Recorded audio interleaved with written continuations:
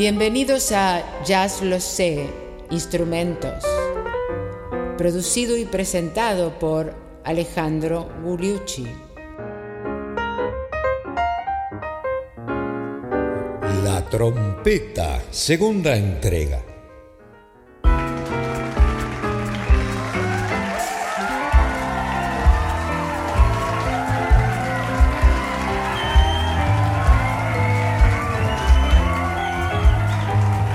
Pero ¿qué tal, amigos? Bienvenidos al episodio 10 de Jazz Lo Sé, Instrumentos, y el segundo que vamos a dedicar a ese maravilloso instrumento, la trompeta. En el primer episodio describimos las similitudes y diferencias entre los tres instrumentos de pistones más famosos, o sea, la corneta, la trompeta y el fliscorno, y presentamos, por supuesto, los más importantes precursores en el jazz de la trompeta: King, Oliver, por supuesto Satchmo, y por supuesto terminamos el episodio con la maravillosa trompeta del blanco Bix Beiderbecke. Y hoy entonces nos toca continuar, les propongo en este episodio, empezando por aquellos que continuaron un poco el estilo de Chicago del gran Bix Beiderbecke. Ese estilo sutil con ese fraseo completamente diferente a lo de los negros de New Orleans, maravillosamente armónico. Y bueno, les propongo entonces visitar a tres de los grandes, de esta escuela: Bunny Berrigan, Jimmy McParland y Bobby Hackett. ¿Qué les parece?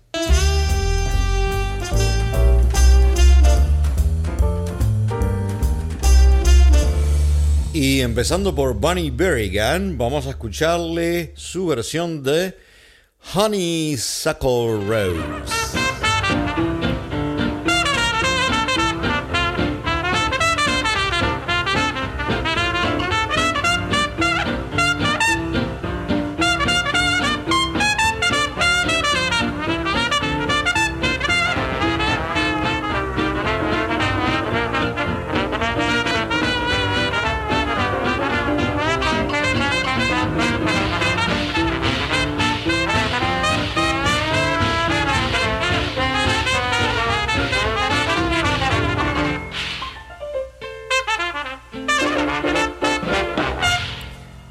Se llamaba Roland Bernard Bunny Berrigan, Bunny era el apodo, por supuesto, y fue un trompetista americano y líder de orquesta que se hizo muy famoso en la era del swing y que continúa un poco el estilo a su manera, en la línea de, como dijimos, el gran Bix Beiderbecke. La carrera de Bunny Berrigan fue muy corta, lamentablemente, por el alcoholismo, y murió de cirrosis a los 33 años. Nació en 1908 y murió en 1942. Y ahora escuchamos otra de Bunny Berrigan, Blue Lou.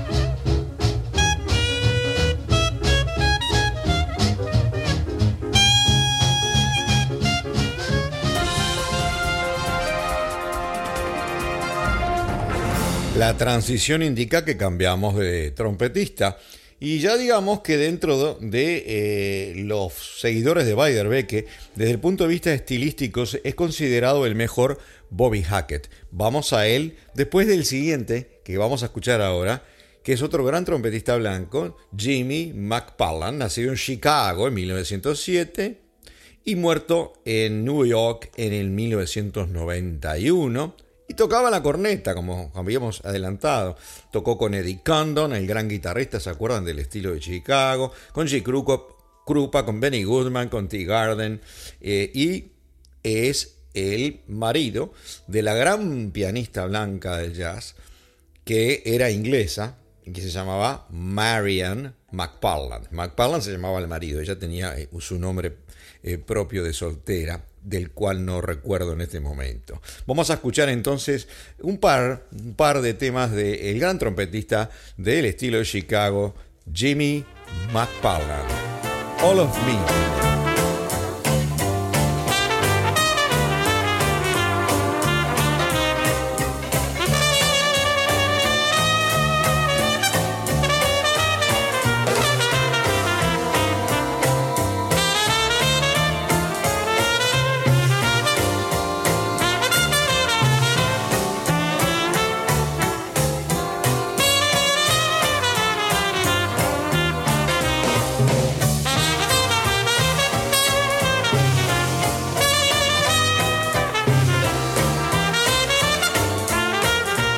Y ahora Jimmy McParland nos va a deleitar con el otro gran estándar de la época de New Orleans, Muskrat Ramble, que ustedes se acuerdan que fue muy mal traducido al español como rata paseandera.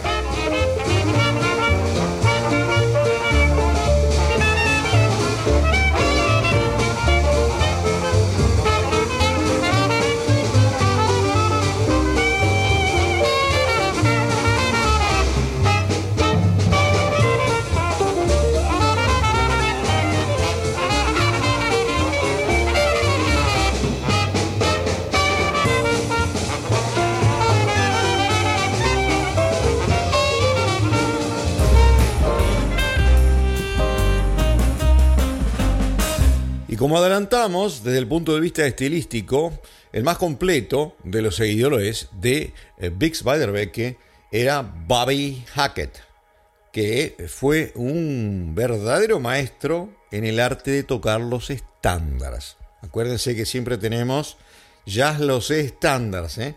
Bueno, uno de los grandes maestros de tocar estándares era Bobby Hackett, y su estilo tradicional de tocar muchas veces estaba salpicado con ideas armónicas y rítmicas que en realidad se hicieron famosas luego en los periodos modernos del jazz. Vamos a escucharlo a Bobby Hackett en Encontré una nueva chica, I Found a New Baby.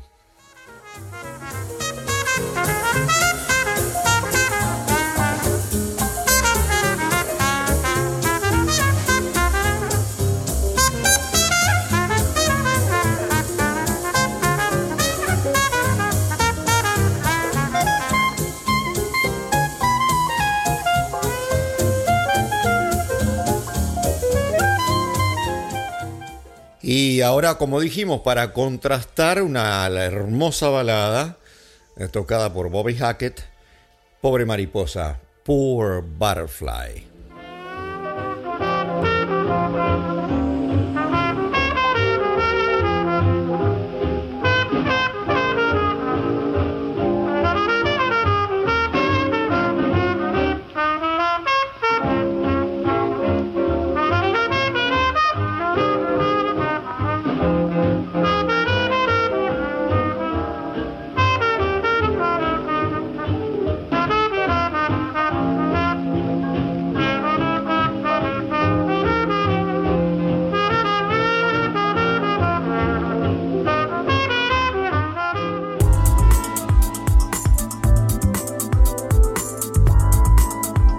Y ahora vamos a pasar, desde el punto de vista estilístico, a algo completamente distinto. Una serie de trompetistas negros que son los que de alguna manera inventaron el estilo de la jungla, el jungle style. Pero tenemos un nexo. Uno de ellos, por supuesto, varios de ellos fueron famosos en la orquesta de Duke Ellington. Uno de los primeros, Rex Stewart, tiene un nexo con Bix Beiderbecke porque le gustaba copiar los solos de Bix Beiderbecke cuando tocaba en la famosa banda de Fletcher Henderson allá por el año 31. Incluso el famoso solo de Swingin' the Blues, que fue el último tema que pusimos en el episodio anterior, lo tocaba Rex Stewart a su manera en la orquesta de Fletcher Henderson. Y bueno, Rex Stewart es uno de los grandes cornetistas de la historia del jazz, Nacido en Filadelfia en 1907 y murió 60 años después en Los Ángeles, California, y es uno de los primeros que comenzó a utilizar todo tipo de recursos para cambiar el sonido de la trompeta, como ya adelantamos en el episodio anterior, y darle connotaciones de la voz humana. Todo tipo de sordinas, todo tipo de maneras de soplar diferente y hacer ruidos con la garganta, o ruidos fricativos con los labios, para producir sonidos completamente fantásticos. Vamos a escuchar entonces a esta serie de grandes trompetistas del estilo jungla. Primero, empezando, como dijimos, por Rex Stewart con el tema Finesse, de la autoría de Django, y está acompañado por Django Reinhardt, trompeta y guitarra.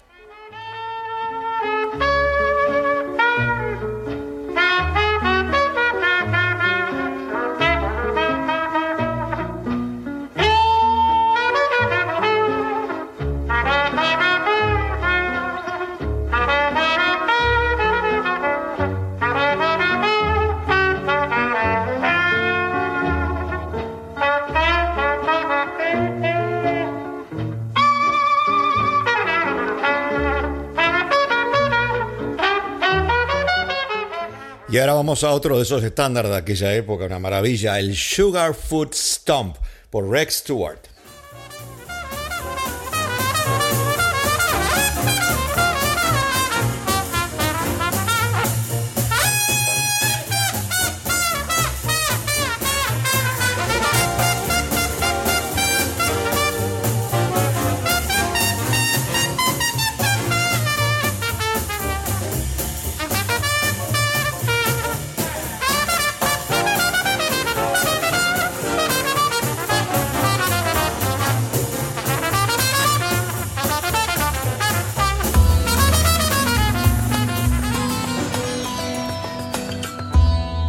Pero el más importante de los trompetistas que iniciaron el jungle style era Bobber Mailey, que murió muy tempranamente en 1932 y que fue el que le dio, más que nada a él, a la gran banda de Duke Ellington en los años 20, el color característico que se asocia con Ellington hasta el día de hoy. Es una sonoridad tan característica que no tiene otra manera de interpretarse que eso es Duke Ellington.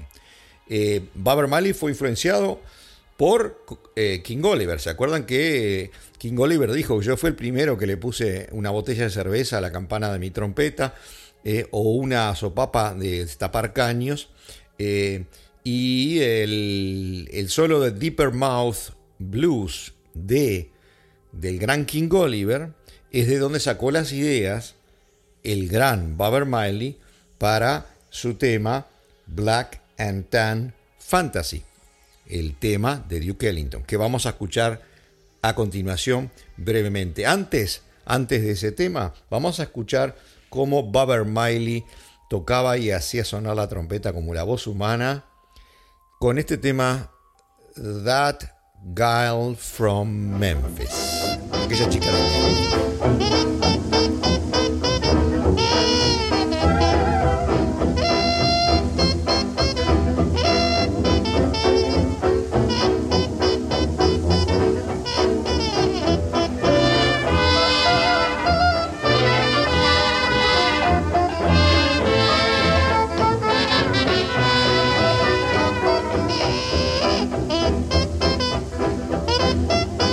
Genial Bobber Mailey y su estilo jungle.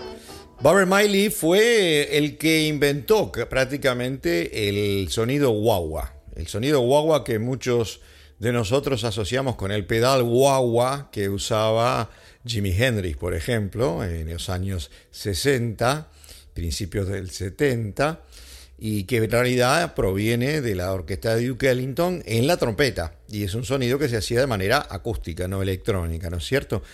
Utilizando, en el caso de Bobber Mailey, utilizaba una sordina de corneta en la campana, y después la sopapa de destapar caños para modular lo que salía de esa trompeta. Y uno de los solos más característicos con este estilo, como dijimos, es la famosa composición de Duke Ellington de los años 20, Fantasía en negro y canela, Black and Tan Fantasy. Vamos a ella.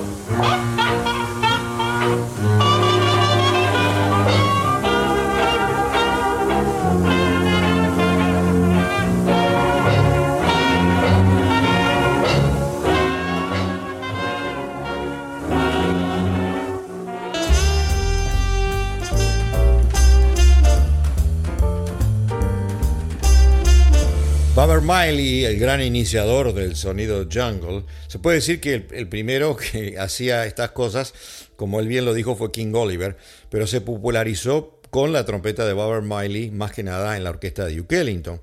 Y Barbara Miley lamentablemente murió muy tempranamente y Duke Ellington necesitaba ese color y entonces sus trompetistas que contrataban tuvieron que llenar ese espacio, entre los cuales el propio Rex Stewart, de quien ya hablamos, y otros más, como por ejemplo el gran Cootie Williams, y el gran Ray Nance, y el gran Clark Terry, entre otros, pero esos son los más importantes.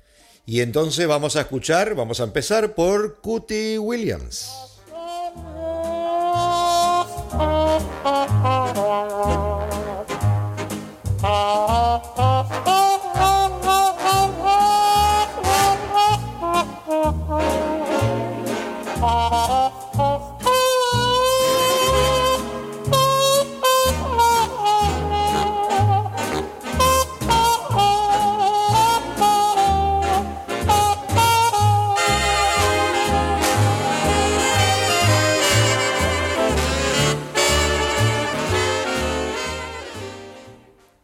Solo de Cootie Williams en On the Street Where You Live, en la calle en que tú vives. Cootie Williams tocaba la trompeta growl, esta que estábamos escuchando, de una manera muy expresiva y lo hizo calificar como el maestro de los 100 diferentes sonidos. Parecía que nunca nadie pudo, de alguna manera, hacer tantos sonidos diferentes como Cootie Williams, que hacía prácticamente hablar la trompeta. Y justamente el gran Duke Ellington le compuso un concierto for Cootie en el año 1940, que después fue acortado al tema Do Nothing Till You Hear From Me, no hagas nada antes de que te lo diga yo. Cootie Williams entonces estuvo muchos años con Duke Ellington y cuando lo perdió, cuando se fue, Duke Ellington sufrió. Rex Stewart, de quien ya hablamos, murió en el 67, es admirado por la manera en que tocaba con levedad y con mucha seguridad, incluso a los tempos cada vez más rápidos. Ya hemos visto un par de ejemplos de Rex Stewart. Vamos a ver ahora un ejemplo de Ray Nance. Ray Nance era otro de los grandes trompetistas de la orquesta de Duke Ellington, que no solamente tocaba la trompeta, sino que cantaba muchas veces y tocaba el violín de una manera un poco digamos, melosa, pero contribuía de esa manera en diferentes roles en la orquesta de Duke Ellington. Vamos a escuchar a Ray Nance en BP Blues.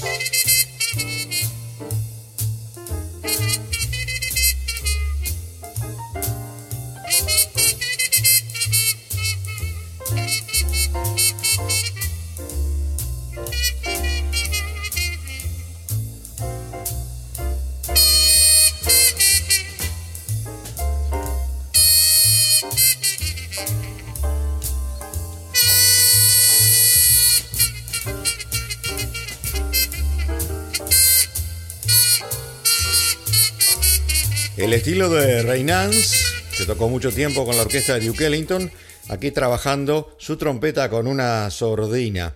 Y no hemos pasado más temas de Cootie Williams porque ya hemos cubierto muchísimo en los episodios dedicados a Duke Ellington, por supuesto. Y aquí vamos a traer a trompetistas de los que no tuvimos demasiado tiempo de poner ejemplos o de hablar. Rex Stewart, por ejemplo, era un maestro de la técnica de la mitad de la válvula, apretar las válvulas por la mitad. Una manera, yo no entiendo de tocar la trompeta, pero una manera muy particular que permite hacer sonidos que son muy característicos en el jazz moderno.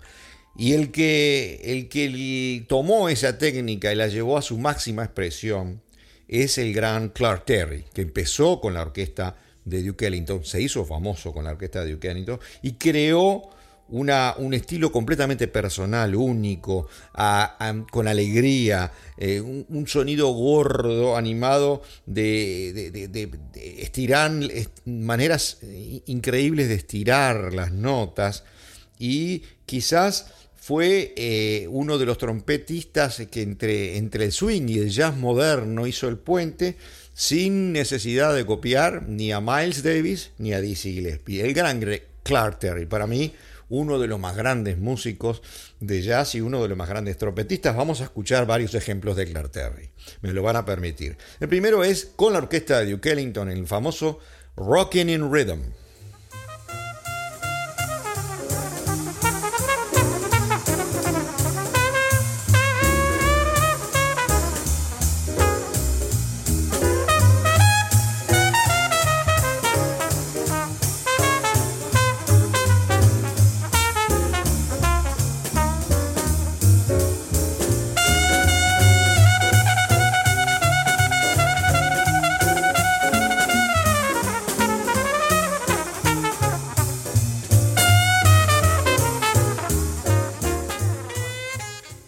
Clark Terry, además, uno de los grandes del fliscorno, ¿no? O flugelhorn. Vamos a escucharlo ahora en el estándar, el clásico Slow Boat to China, barco lento hacia China.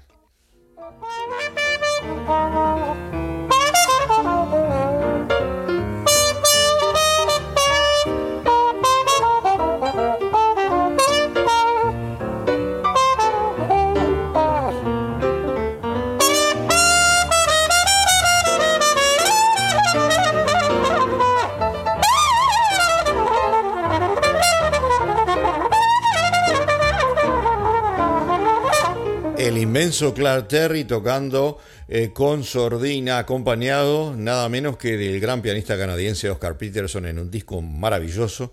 Es un dúo nada más, ambos luciéndose desde todo punto de vista. Y de ese mismo disco vamos a traerles otro tema que nos parece sensacional como ejemplo del estilo de Clark Terry, que es el No Flugel Blues. Un blues sin el fliscorno.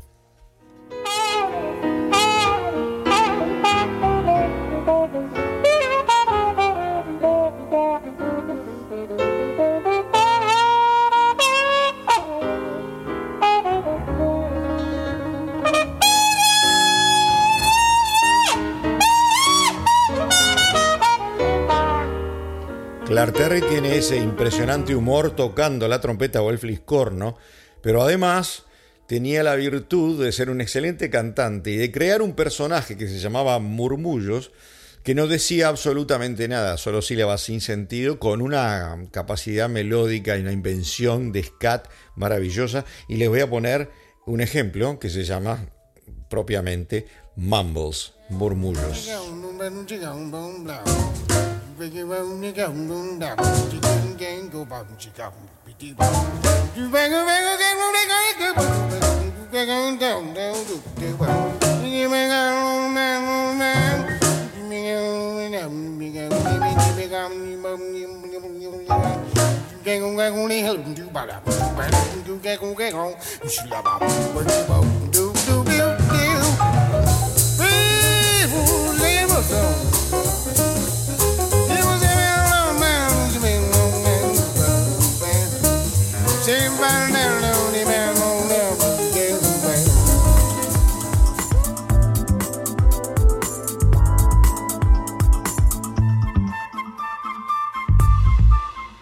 Y antes de despedirnos por el programa de hoy, vamos a repasar un concepto. Digamos que todos los trompetistas que escuchamos hasta ahora son de alguna manera, o pueden ser de una forma muy simplificada, ser considerados de la escuela de Louis Armstrong. Y en contraste, en oposición con esta escuela, estaría también lo que se diría de una manera muy esquemática y simplificada, la escuela de Gillespie.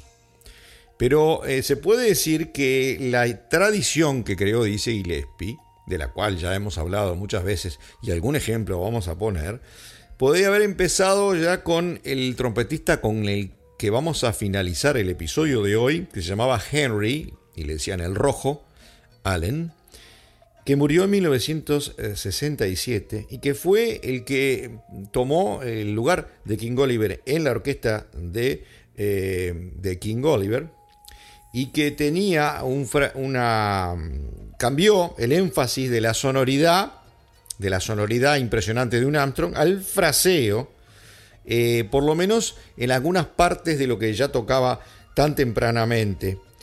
Tocaba, comparado con sus contemporáneos, de una forma más ligada, legato, como se dice, que staccato, que cortada, ¿verdad? Una manera más fluida, digamos, que conectaba más que separaba las frases, que eso después es lo que hacía Dizzy Gillespie, ¿verdad? Pues entonces vamos a terminar el episodio de hoy con dos ejemplos de Henry Red Allen.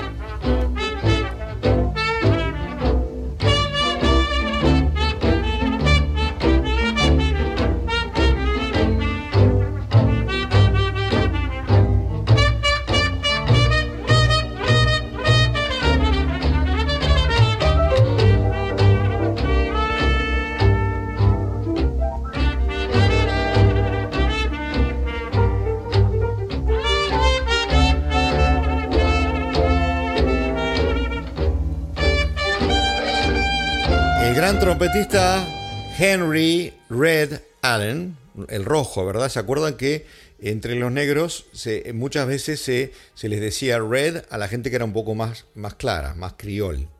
Y como dijimos, fue un gran trompetista americano, nacido en 1908, muerto en 1967, además era vocalista, que según algunos fue el primero que realmente incorporó toda la novedad que trajo Armstrong, pero que, como dijimos, tocaba en forma más legato, y eso puede ser una transición hacia lo que después fue toda la escuela de Dizzy Gillespie. Vamos a escuchar a Henry Red Allen para terminar el episodio de hoy con uno de esos hermosos estándares de New Orleans, St. James Infirmary.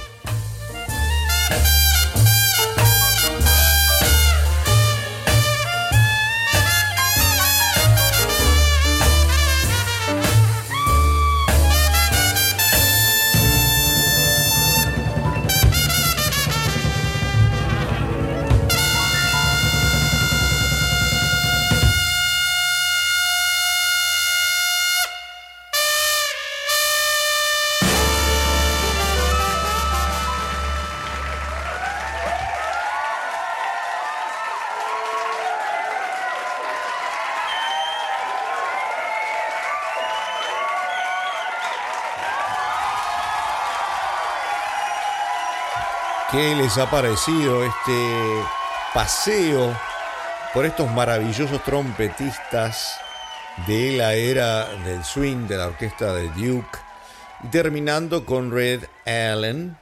Y les digo que si me siguen en el episodio siguiente de Jazz Lo Sé Instrumentos, el episodio 11 o el tercero dedicado a la trompeta, vamos a continuar con la evolución del instrumento y vamos a la transición al jazz moderno. Y objetivada en el gran Roy Eldridge, al cual le llamaban Little Jazz porque era pequeño de estatura. Y luego, por supuesto, algún ejemplo de Dizzy vamos a tener que volver a traer, y después otros trompetistas de los cuales no hemos hablado demasiado: Buck Clayton, Harry Edison, el blanco cornetista Ruby Braff, el gran Charlie Shavers, Cat Anderson, el grande de las notas altísimas en la trompeta en la orquesta de Duke Ellington. Esos y algunos más en el episodio siguiente. Y les cuento una sorpresa.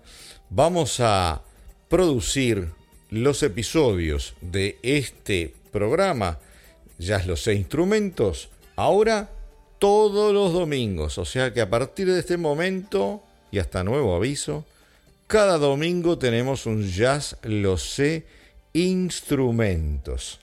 Y les cuento que para este miércoles siguiente seguimos con Jazz Lo Sé Standards.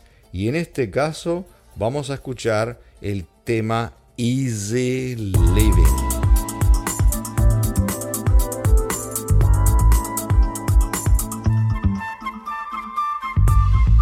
Y les cuento lo que sucedió en la semana, esta semana de sábado a sábado, cuando estamos subiendo el episodio para el domingo, desde 58 países diferentes fue seguido Jazz Lo Sé, y los que más downloads tienen, o sea, los primeros 10 países, son como siempre muy alejada de todo el mundo, España, seguida de Argentina, México, Chile, los Estados Unidos, Colombia, Perú, Ecuador, Brasil y Bolivia.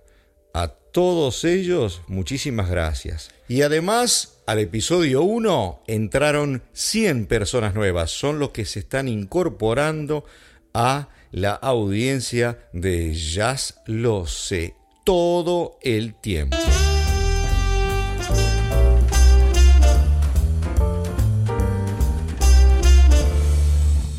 Estando seguro de que muchos de ustedes escuchan otros podcasts y muchos de ustedes, ya que les gusta, por ejemplo, la historia del jazz, pueden ser amantes de la historia en general. Y recientemente encontré o me fue recomendado un programa en español hecho en España que se llama Acontece que no es poco y que lo lleva adelante la escritora, historiadora española Nieves con Costrina. Se los recomiendo, es un programa de historia, toma la fecha del día y la transpone a diferentes épocas de la historia. Es un podcast de aproximadamente 15 minutos, hecho con muchísimo humor y con mucha sapiencia y profundidad a la vez. Acontece que no es poco, programa español con Nieves con Costrina, se los recomiendo. Y sin más, a todos ustedes, muchísimas gracias por habernos escuchado hoy.